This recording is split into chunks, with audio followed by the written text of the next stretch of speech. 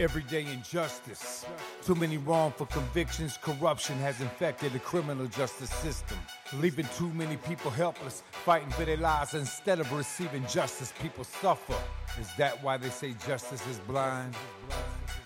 Hello, and welcome to the Everyday Injustice podcast. I'm your host, David Greenwald. For the past 10 years, we've operated Vanguard Court Watches in California, including San Francisco, Sacramento, and Yolo counties. Our goal? Expose everyday court injustices, and now, more broadly, shine a spotlight on injustices in the entire criminal justice system, in the form of wrongful convictions, police and prosecutorial misconduct, and mass incarceration. This podcast hopes to take it a step further and highlight criminal justice reform on a national level. Everyday injustice.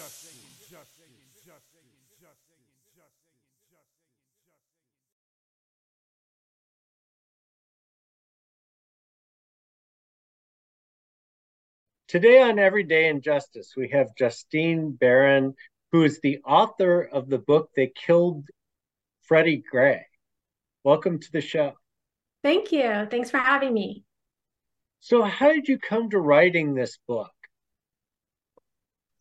It started actually a long time ago. I worked on a podcast called Undisclosed, which normally handles wrongful convictions. You know, they played a big role in getting Adnan Syed free from prison. He's from the podcast Serial. And so me and this woman named Amelia McDonald Perry, she's a journalist, we were sort of asked to look at the Freddie Gray case. I'd never done anything like it before, and just the most minor kind of excavation of what was publicly known, and it was apparent to us that everyone had been lied to. It just seemed obvious. So we started investigating. We did a little podcast series, and then a couple of years later, somebody gave me like mounds of evidence. And that's when I had a book. So that's how it happened. And what's your background? I know you mentioned the podcast, but what's your larger background? Yeah, I actually had no journalism background at all. You know, decades of I was a writer. I did professional writing for nonprofits. Mostly that's how I made money. And I was also like writing for film, television, storytelling, my own creative pursuits, you know. Did live storytelling on stage, but I landed on this because I began writing about true crime sort of from a fan perspective, and because I knew something about criminal justice from my work. So that was it. And then once I did the podcast, I got hooked on investigating the Baltimore Police Department in particular, and Baltimore corruption, because it's just, there was something addictive about exposing it, because it's so bad. And I'm sure like a lot of other places, you know, Baltimore has its own unique way of covering up and lying to the public. And we'll dive into some of this stuff in a second here, but I'm kind of curious, you know, what was it like investigating a case that was this high profile? Well, the positive is that there's a lot of public material. There were 4 trials. There were a lot of news reports. And, you know, I'm not excavating the news looking for the news printing fact. I'm looking for statements exposing people. So that was the positive. And it's positive to have an impact, because the Freddie Gray case had an impact worldwide, and it had a huge impact in Baltimore. I mean, it was defining of a lot of things in Baltimore. They still talk about it. So that was the positive. The negative is that a lot of people's minds were really fixed on what they thought happened, and were really kind of condescending about if you were introducing new evidence or a new way to look at it. A lot of media folks, officials, cops, just like regular talking heads in Baltimore were kind of, it took a long time to convince them that they had this story wrong, because who was I, you know? They weren't interested. They thought they knew everything based on what they were told, unfortunately. And so, I mean, I'm kind of curious, and I have your book on my list to read, but I confess I haven't read it yet. So, without being a spoiler, I mean, what is the actual story here? No, it's fine. I mean, spoiling it doesn't take away from the experience of reading the book, because you can only, and I've already spoiled it in the media. It was more important for me to get the truth out than, hold on to a few readers who might be wanting suspense and discovery. It's a police brutality case. It's not like a murder of the week. Yeah, so Freddie Gray, we were told that he was killed while the van was in motion. It was called a rough ride. That's what the prosecution put on. The prosecutors went after 6 cops and charged them unsuccessfully, based on this idea that at some point while the van was moving that was transporting Gray to central booking on a knife arrest, that the van must have thrown him forward and his neck was broken. And that was the prevailing theory still to this day, Wikipedia, whatever. And then some people thought, well, maybe he was actually killed when he was arrested because he was screaming when he was loaded into the van. So those were the 2 options. And what we discovered was that it was a third story, that the van went around the corner and some officers took him out and then they threw him headfirst into the van. And there were a large number of witnesses to it. So really, my story is about how do people see something, report on it right away, and yet the public never learns that. And so why is it that the public never learned that truth? Well, it was deliberate suppression by both the police department and the prosecutors, who claimed to be seeking justice, but they also suppressed this evidence. And then it was a failure on the part of the media to do the work that it should do, by believing and repeating what it was told, and by not taking seriously the account of the residents of the neighborhood that Freddie Gray was from, which is a predominantly poor Black neighborhood. So it was a massive media failure. And that's a big theme and topic in my book. So you put the blame on the media. The media is one party to blame, and in some ways the most significant, because the media reinforces the narrative that the police want to tell and inscribes it in history. And so personally, I take that personally as a journalist now, but yeah, they hold a ton of responsibility. And I chart how each certain outlets, particularly the Baltimore Sun, were manipulated into shifting focus from the witnesses and churning out stories based on what the police told them happened, even though the police's story was convoluted and bizarre and didn't add up and all over the place. But it has something to do with what the press considers its function, which is not what we think of when we think of movies like Spotlight or, All the President's Men. We have a romanticized idea about what the press should be doing. And occasionally it does, but by and large, it doesn't. So you're basically saying that press acted as a PR agent for the police rather than an investigatory entity. It's not a metaphor. I mean, there were some little investigations here and there, but ultimately they would give in to the police narrative. It's not a metaphor because there were maps and interactive charts and timelines and videos made specifically to puff up the police investigators and the police narrative. And I actually wrote about that for, there's a news outlet called Fairness and Accuracy in Media. And I published a story, that draws from my book, but goes much further into the Baltimore Sun's role in particular in this PR capacity. And I outline where, again, it's not like a metaphor or kind of PR. It was just literal public relations. And why is it that you think that the media took on that role? And why in this particular case? Well, in all cases. So I spent a long number of years, 6 or 7, just looking really closely at the Baltimore media, and this was no exception. This is just what it does. And the why is, it's a tangled story. There are personalities involved, basically to be like successful at local media, at least in Baltimore, at least in this context. It took a certain personality that that was very aligned with powerful interests and saw their job as kind of like gossip. And, that's where their sources were. That's it. There are these certain types, they go to journalism school and they get trained to like take a police or an official press release as the basis of their story. They also don't get a lot of time to go out in the community and deeply investigate. But I think there were some cases where people had more to the story and the editors kind of killed it or cut it out, the witness accounts. And I do think there is an editorial bias, which is that if the statement comes from police, we can print it without anything to back it up.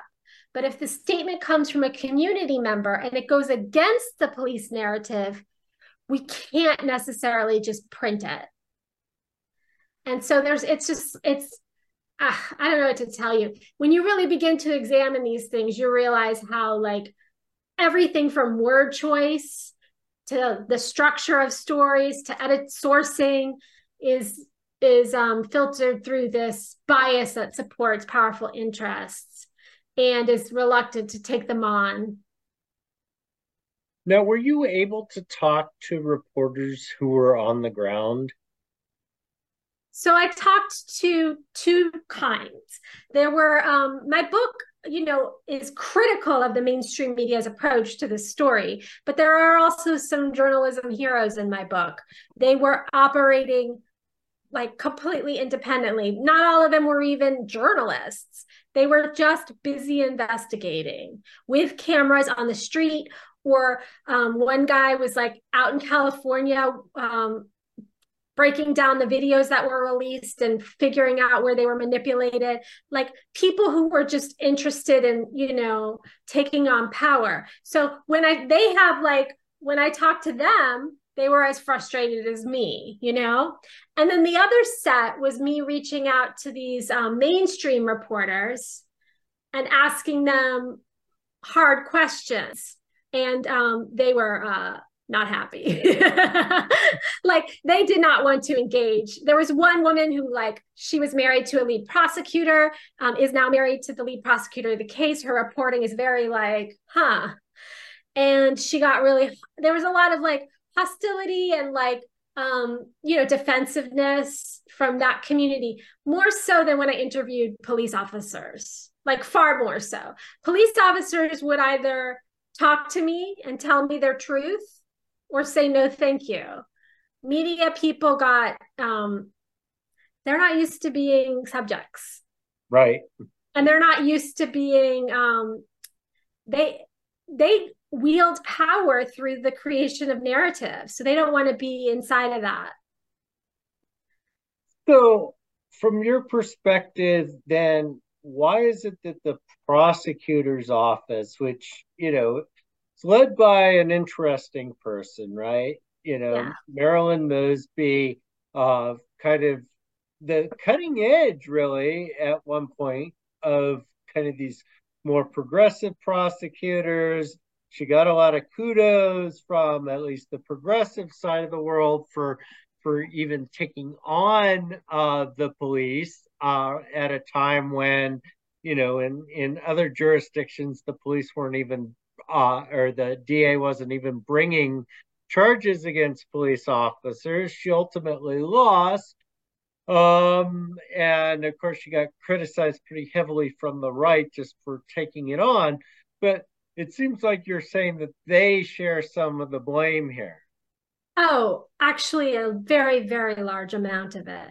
Because what happened was there was a protest movement. I'm sure everyone remembers the Baltimore uprising, 1,000 people in the streets and then riots. The riots are another story. But the charges she brought ended the protest movement. So they played a role in quieting resistance. But it wasn't a sincere investigation by her office. It was a political maneuver. We know that because I report on notes from their meetings from her office, insight into the work she had done, statements made in court, and a very detailed examination of the trials. So a couple of things. One is like, sure, if you speed an investigation for a political gain, and then you give a really big speech where you outline everything that you think happened before you've actually investigated it, then you're going to be kind of tied to that narrative. So they hadn't investigated it, but she went and gave a speech where she said, here's what happened that whole morning. And she was by and large wrong. So that was part of it. Part of it was like a foible, right? But there's another part of it, which is that we have to think about what prosecutors do and their relationship to police departments and how much they are willing to really go after police departments. There was a ton of corruption in this case that her office knew about and didn't bring forward because ultimately she had to keep working with the police. Her office had to build all of its cases off of the police department. So there was the incompetence part and there was the corruption part. And there was a sort of mutual decision among various city leaders that they could focus the blame on the van driver for this rough ride, and that would be somehow expedient. But what really happened was a number of officers were involved in a murder and a cover-up. And that would not have been as politically expedient. The van driver is also Black, and we see a lot in these cases. It happened I think with Tyree Nichols too. It's like the white officers skate by and the Black officers get the blame focused on them. And this is just like, this isn't even conscious. This is just entrenched racism, like systems of blame and scapegoating. So how ultimately did you get to the truth? Well, the thesis, there's like hypothesis, thesis, conclusion, or something like that, right? Isn't that the scientific process, right? Right. So our first hypothesis in the podcast was that it wasn't a rough who described force. He seemed brutalized, and the story of the rough ride and the van taking all these stops, it didn't hold. So our first hypothesis was that he must have been killed at some point during his arrest. But there's a video of the first stop of his arrest. And he looks harmed and he's screaming, but he doesn't look like he has a broken neck yet. So that's where we got stuck. It was like, what are we going to do? We just know it's not a rough ride, but it doesn't look like his neck is broken here. He's moving it. He's talking. And my investigative partner met a witness, Jacqueline Jackson. She's passed away since. And Jacqueline had her window was looking right out of the second stop when the van pulled around the corner. And the other thing about his injury is that it's the kind of injury that only happens if someone is thrown headfirst into a van, into a wall, which is why the rough ride maybe sounded like it could be. But Jacqueline Jackson said she saw out of her window that they threw him headfirst into the van. And she said she could tell that he was killed then. Like she was sure. And she had like very good details. So we had that for the podcast. And a couple witnesses also saw him thrown. And that's all we had. So that was where we went from hypothesis to theory. And then when I got that ton of evidence, what I discovered was that they were witness after witness telling police that he was thrown headfirst into the van, became silent and motionless after that at the second stop, so that police and prosecutors knew from the beginning, and that they started telling them that day. And then there was like the mounds of evidence that they tried to bury that. And that's when I went from theory to like extremely likely conclusion. So a little insight into it's scientific, the process. Right. And what were the barriers to you finding this out? Yeah, I mean, the tough thing with a case like this is that you have two sides, right? You have the police and the prosecutors, but they were both invested in burying the same evidence. So both sides were giving us case files. We would request and we would get, but they were both keeping the same case files from us. but we would get a little from here and a little from here and more put it together. But the person who gave me everything should not have given it to me. You know, you have the police, you have the prosecutors, you have the defense attorneys. Those are the only people who knew, the cops, and none of them should have been interested in helping me. But there's sometimes good people, you know? And so the barriers were that everybody was invested in hiding the same information, and the opportunity was just in developing sources, relationships with sources over years. And how many years are we talking about?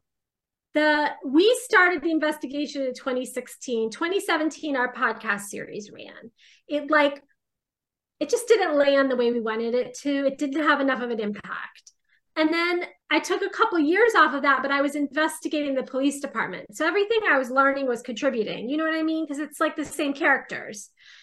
And then at the beginning of 2020, I got the rest of the evidence. And I was developing that, like there's a film project maybe, and the book over the next 2 years. So that's how it happened. There was like a break in between, but in that break, I was still cultivating sources and information that ultimately helped me, you know? Now you mentioned there's unbelievable corruption. I forget the exact word you used, but it was something along that line. Can you describe, you know, corruption is kind of a nebulous term that often gets misused. In this context, what are you referring to? I mean, that's a great question. I would say it takes these forms: lying to the public. So you have like a deputy commissioner saying, we have no evidence of force, not even statements. And it was like a flat out lie. There was physical evidence on his body. There were tons of statements. You know, there was some video evidence that they buried. So there's lying to the public. That's corruption. There's manipulation of evidence. So I have a chapter that I published in the Daily Beast, which is about how the video evidence was manipulated. So they released a bunch of video evidence to the public, but they had edited it, you know? So, and I'm able to show exactly how. I mean, it wasn't that hard to figure out. It was just like, it took more time than most journalists have. So lying, manipulation, and then the hiding of evidence. So, you know, and then I think another thing is conflicts of interest. So the lead prosecutor had some of those, like Marilyn Mosby had some conflicts of interest. The attorney representing the family, like, was her advisor and friend, and they like negotiated a settlement that would put a gag order on the family. Like, so there's these conflicts of interest. So that's really where I see corruption, I think, those things. Interesting. And then you also mentioned the riots are another story. I'm curious as to what that story is. It's so crazy that I don't even know if you'll believe me if I say it, but if you read it, you'll believe me, because I haven't had anyone read it. And this is actually pretty well known in Baltimore, but it never really got outside of Baltimore.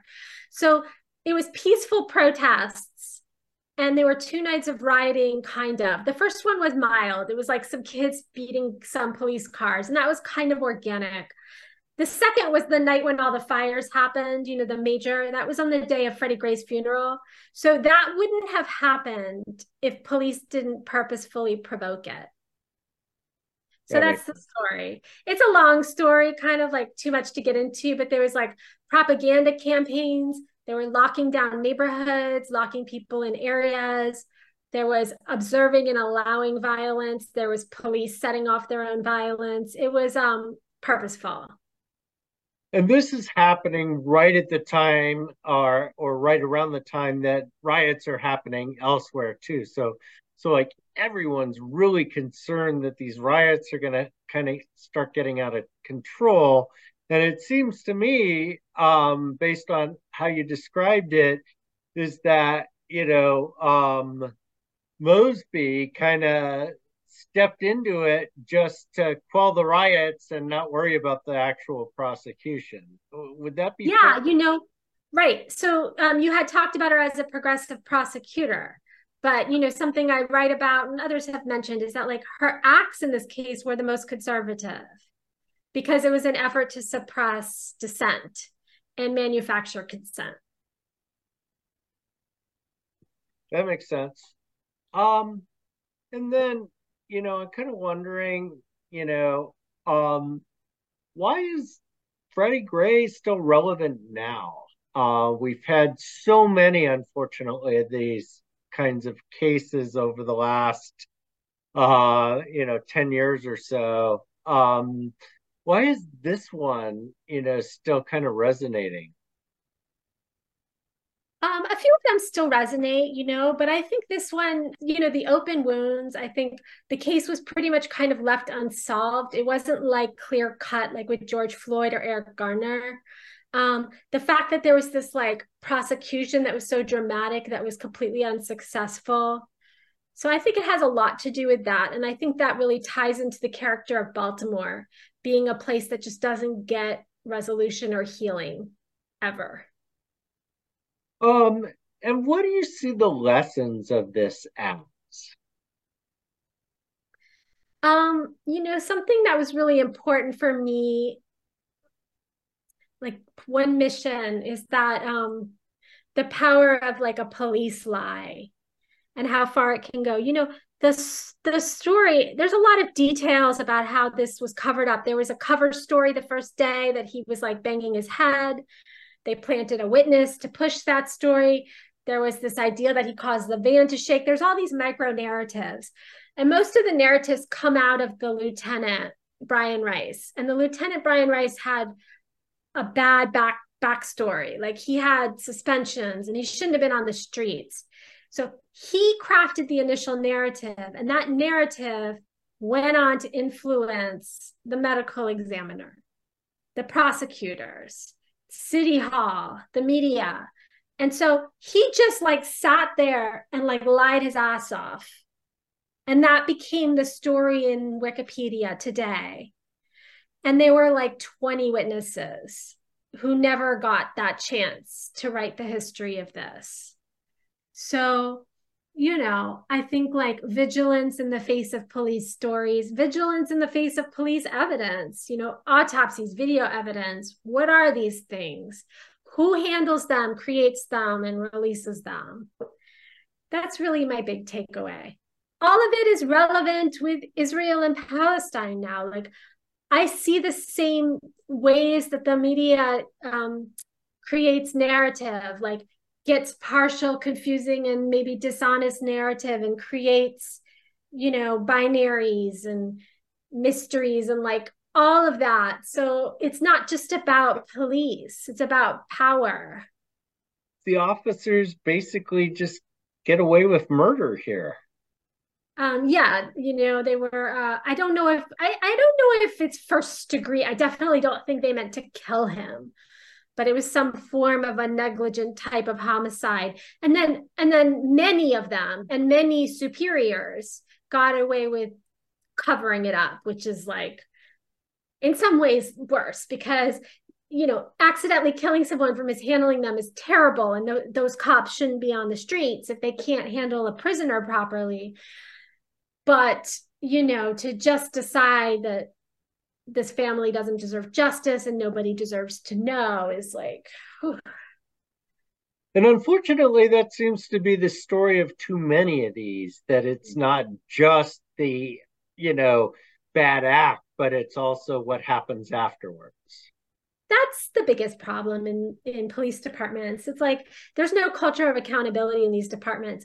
And the police leaders who are the most influential in creating police culture in this country, like these consultants like William Bratton, these like very powerful police leaders, like they also train departments not in accountability. That's not part of what they do, but in handling situations. So if there is no ethos, like the the police departments feel it is important for them to retain their power, retain their authority, retain their image, and therefore handle these situations expeditiously and in ways that minimize harm to the department. So in your view, are things getting better, or are they just the same now? It just looks different. Cosmetic change only. Like under Obama, like he he did the Obama thing, which is like pour a lot of money at a problem, but the money goes to the people that caused the problem. So that's kind of what happened with healthcare with Obama, you know? So he was like, I've got a task force to take on 21st century policing, and we're going to fix policing, and we're going to have all these consent decrees. So these departments are going to be under federal observation. But the money went to the same people that have been running policing forever. Because who else was he going to give the money to? He didn't. Politicians like see problems with policing, but they don't trust non-police to handle it. So they're never going to get out of this situation. So what's next for you? I don't know. A few things I'm like thinking about. So we'll see. I'm just, I've got a few irons in the fire with some Baltimore stuff and non-Baltimore stuff. Hopefully something that comes close to the experience of writing this book. So, so wrapping up, some closing thoughts? You know, Trump was like, what was his phrase again about the media and about how he thought it lied? I forget. He had like a phrase that he always said to indicate as if the media was always lying. I can't think of it right now. And so that got kind of associated with Trumpism, to think that the media was always lying, false facts or whatever. And I would say that, you know, he wasn't like always wrong, and that there is sort of a problem that's very, very serious with the media, and that people should not necessarily feel like what they're reading is accurate, or that they have to, that if they question it, that they're somehow reactionary, like Trump. Well, I want to thank you for coming on and sharing your thoughts on your book. Thank you so much for having me. We've been talking with Justine Barron, author of the book that just came out in August. It sounds really fascinating. I'm looking forward to reading it later this week. This has been Everyday Injustice. I'm your host, David Greenwald. Join us again next week for more tales from the injustice system. Thank you to George Powell and Norman Mousequake Barrett for the use of our opening, Everyday Injustice. You can see more of George's music at www.justiceforgeorgepowell.com. That's Justice for George Powell, all one word, .com.